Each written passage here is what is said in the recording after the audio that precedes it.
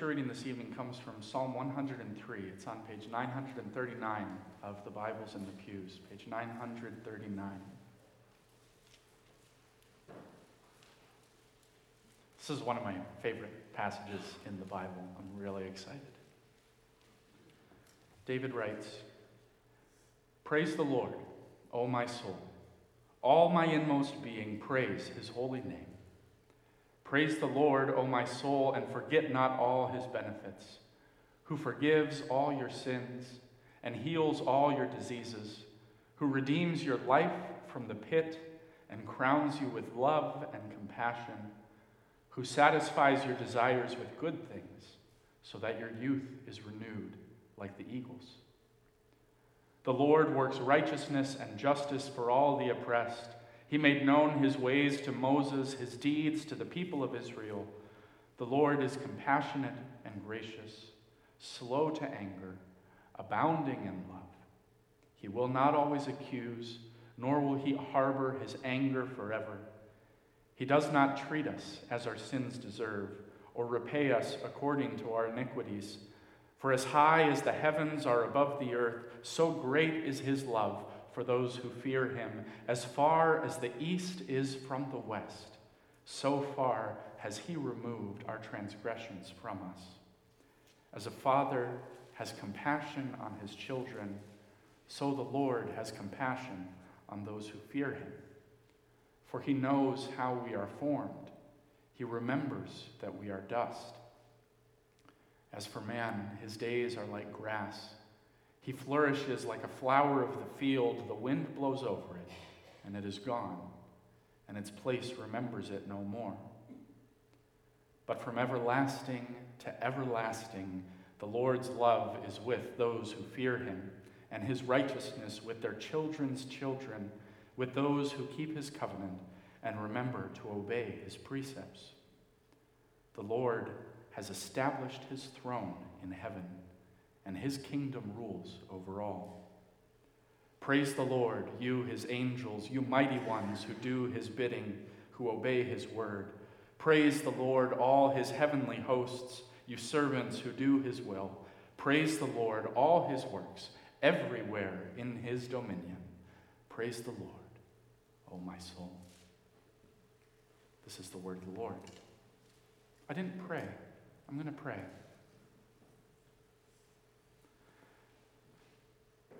O Lord our God, we thank you for this beautiful word that you inspired through your Holy Spirit through King David.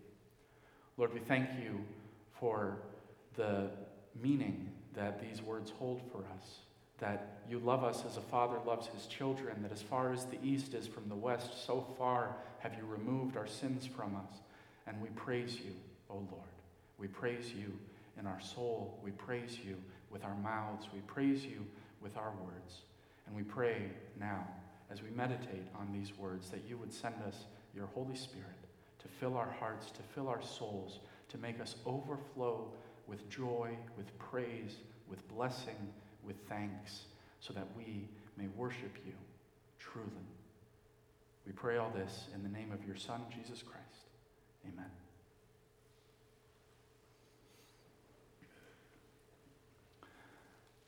Sisters and brothers in our Lord Jesus Christ, our text today, Psalm 103, is one of those psalms that's held in high esteem in the Reformed tradition, and you can see that it's held in high esteem from the index in the back of the Psalter hymnal. The Psalter hymnal has a scripture index, which is very helpful for us when we're planning services. But if you look in the back, in the index, in the scripture index of the Psalter hymnal, and you look up Psalm 103,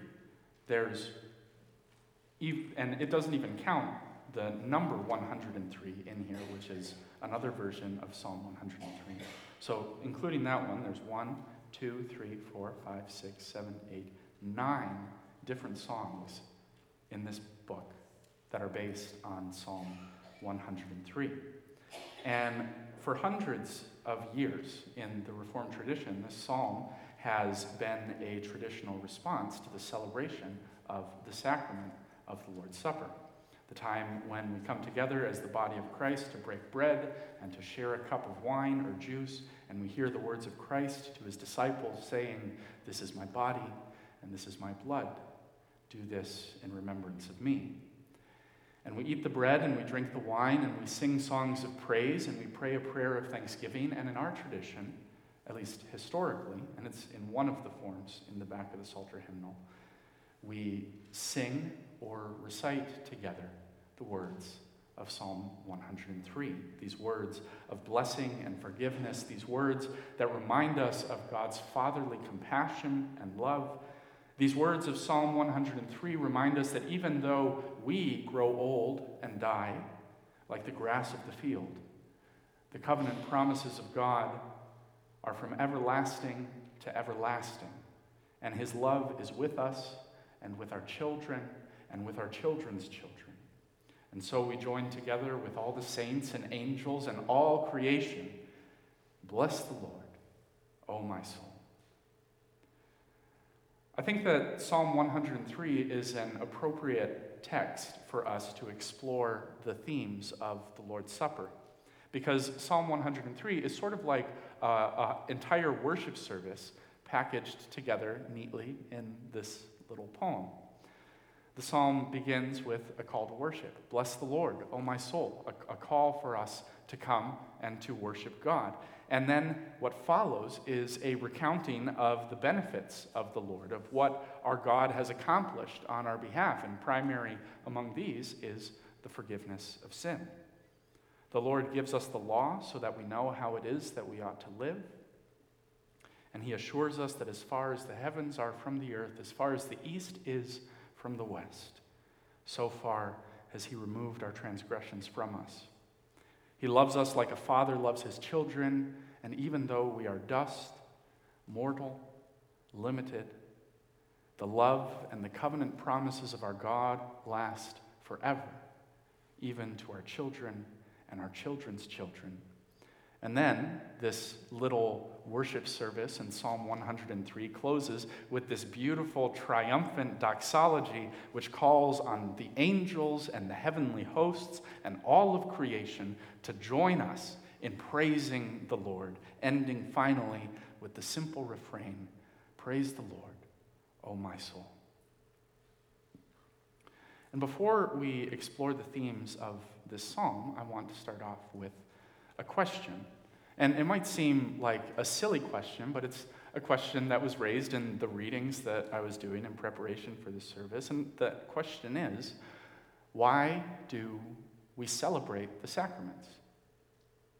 Pouring water over new members of our community, sharing bread and wine together and calling it the body and blood of Christ, these are strange rituals.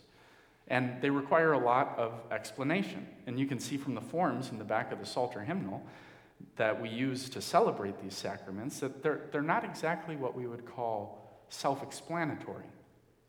There are complicated teachings that go along with these rituals. And sometimes it seems like the teachings do more to confuse than they do to illuminate. To our rational, logical society that loves clarity and efficiency, these primitive rituals of water and bread and wine seem a bit backwards, a bit old-fashioned, you might say. We don't always know exactly what to do with them or how to think about them. And maybe you'll answer the question of why do we celebrate the Lord's the sacraments? Why do we celebrate the sacraments? Maybe you'll answer that question by saying, well, Jesus commands us to celebrate the sacraments. And that's certainly true, but the obvious follow-up question then is, well, why? Why does Jesus command these things? And there are plenty of things in the Bible that we're commanded to do that we found better ways of doing, to practice the principle of the thing without resorting to the trappings of an older society, like Paul's instructions about how women should dress when they prophesy and pray in the assembled congregation. We certainly agree that this is from 1 Corinthians 11. We certainly agree nowadays that men and women ought to dress appropriately when they lead in worship, but that doesn't mean that women have to wear doilies on their heads. Or what about Jesus' words to his disciples in John 13? After Jesus washes his disciples' feet, he says, "Now that I have washed your feet, you ought to wash one another's feet. I have set an example that you should do what I have done." But we don't wash each other's feet. We practice the principle of the thing, that we serve one another in love and in humility.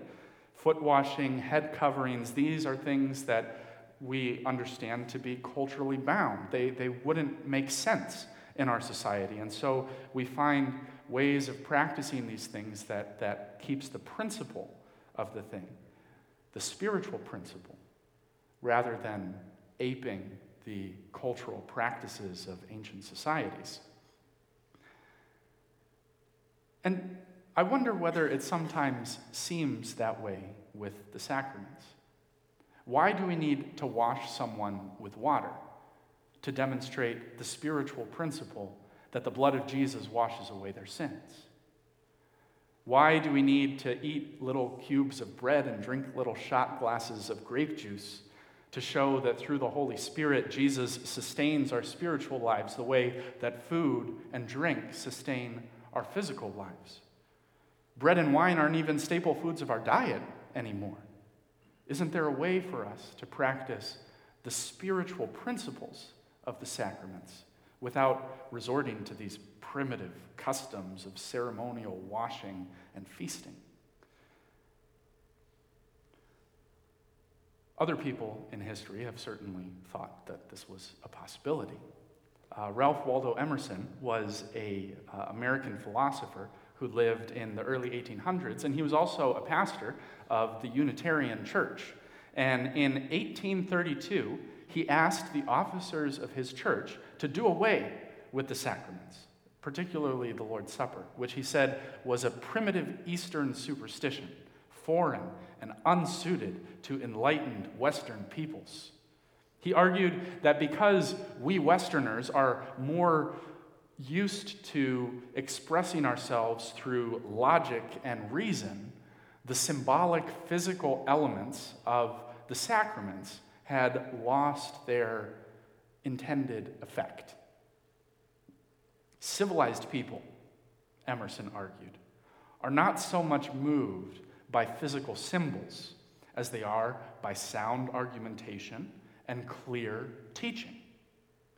People who are capable of thinking spiritual thoughts and understanding spiritual truths can worship with their minds and their hearts and their souls without any help from physical water or bread or wine. After all, didn't Jesus say, "God is spirit, and those who worship him must worship in spirit and in truth"?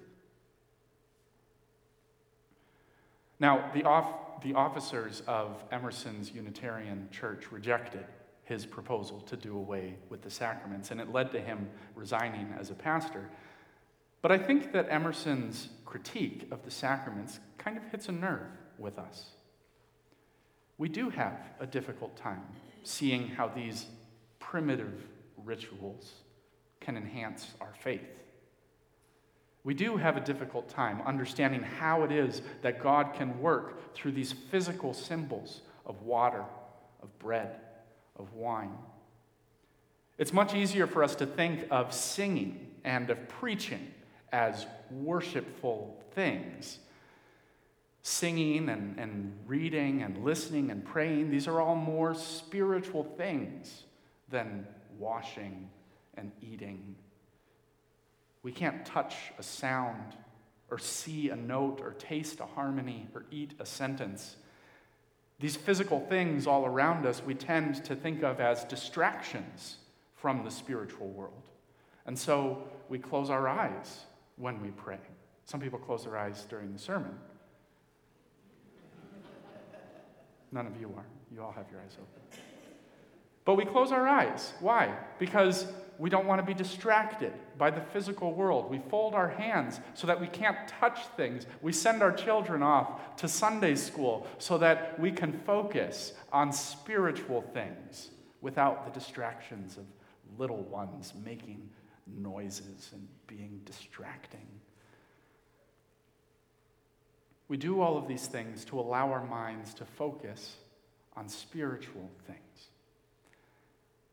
And the sacraments challenge that notion big time.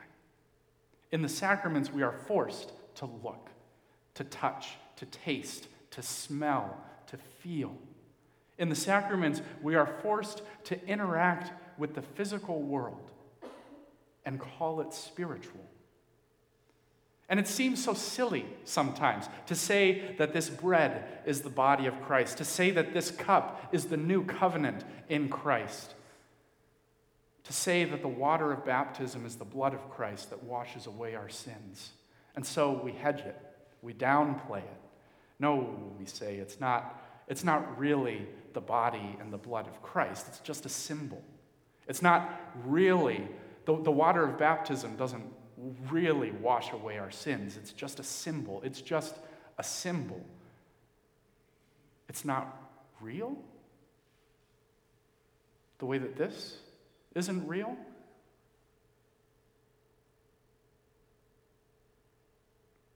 The Canadian flag is just a symbol, but we're still filled with pride when we see it waving above a gold medalist at the Olympics.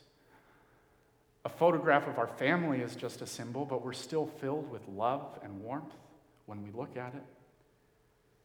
So when we say that this table or that this font are just symbols, that this is just a symbol, that doesn't mean they don't have meaning. That doesn't mean that they aren't real.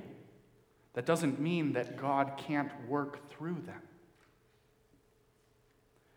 And this is the truth that we see in Psalm 103. Bless the Lord, O my soul, but for what? Verse 2, bless the Lord, O my soul, and forget not all his benefits.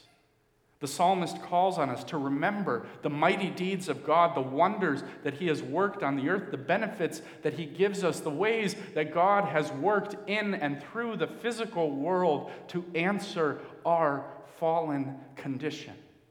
He forgives your sins. He heals your diseases. He redeems your life from death.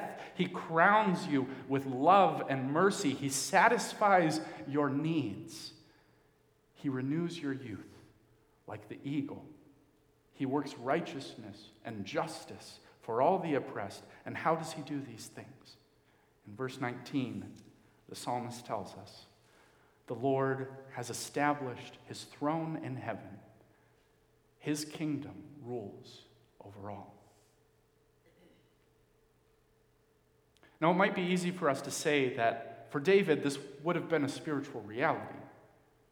I mean, God certainly worked through history for the people of Israel. He certainly worked through the physical world and the parting of the Red Sea and the granting of manna in the desert. But the kingdom of God for David would have been a spiritual reality.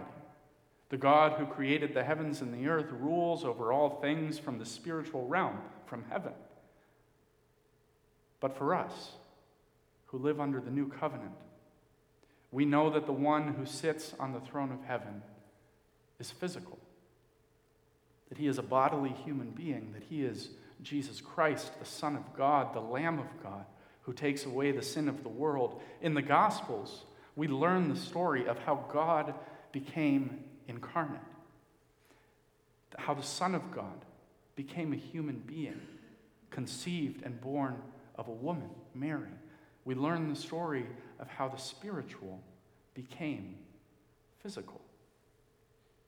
And this is the reality that the sacraments force us to come to terms with, that the God that we worship, the God who created the heavens and the earth, works through the physical world that he has created in and through physical things.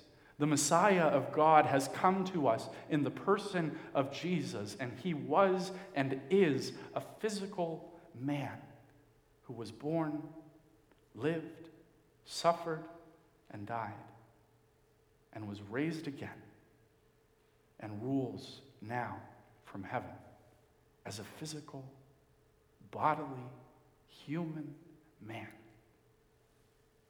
He washes away our sins by his poured out blood, and he nourishes us with his body and blood. He feeds us and refreshes us through the Holy Spirit the way that our bodies are refreshed by a nice glass of wine, and he does this through physical things. The Belgic Confession, which we're going to read later tonight, one of our summaries of biblical teaching in the Christian Reformed Church, when it's talking about the sacraments, tells us that we do not go wrong when we say that what is eaten is Christ's own natural body, and what is drunk is his own blood. But the manner in which we eat it is not by the mouth, but by the Spirit, through faith. This banquet that we come together to enjoy, this physical meal, is a spiritual meal. Physical reality and spiritual reality come together here the way that heaven and earth come together in the person of Jesus Christ. This physical bread, this physical juice, are spiritual things. Through these physical things, Christ spiritually gives himself to us, together with all his benefits. He forgives our sins, he heals our diseases, he redeems our life from death, he crowns us with love and mercy, he satisfies us with good things, he renews our youth. He establishes his covenant with us as an everlasting covenant that is for us and for our children and for our children's children. He establishes his throne in our hearts. He establishes his kingdom among us so that his will may be done on earth as it is in heaven. And our response to this, Psalm 103, is a response of praise. The Hebrew word here in Psalm 103 is the word barak, which is a different word than what we normally associate with praise. Many psalms begin with the Hebrew word hallelujah, which means praise the Lord. Pretty straightforward. But the word barak has a wider meaning. Barak is the Hebrew word for blessing. It's the Hebrew word for praise. It's the Hebrew word for thanksgiving. When God blesses his people in the Old Testament, that's barak. When God's people give thanks for the things that God has done for them, that's barak. When God's people praise him in the Old Testament, that's also barak. Barak is blessing and praise and thanksgiving all in one. And so that's why we see different translations of this psalm in different Bibles, that it's praise the Lord, O my soul, or bless the Lord, O my soul, or thank the Lord, O my soul, because that's the wideness of this Hebrew word. In response to God's gracious gift of Christ for us, we give thanks, we bless his name, we praise him. But we don't do this alone, because God doesn't work on us alone. Psalm 103 begins with the praise of an individual. Bless the Lord, O my soul. But as we work our way through this psalm, we see that this is not a lone voice crying out in the wilderness. The song of our praise, the voice of thanksgiving, joins together with the covenant community of God's people. It joins together with the angels and the heavenly beings and all of creation, so that our voice, the blessing of our soul, the thanksgiving of our lives, join together with a bigger, louder, cosmic choir of all things, visible and invisible, physical and spiritual, earthly and heavenly, in proclaiming the wonders of what it is that God has done for us. Praise the Lord, you, his angels, you mighty ones who do his bidding, you who obey his word.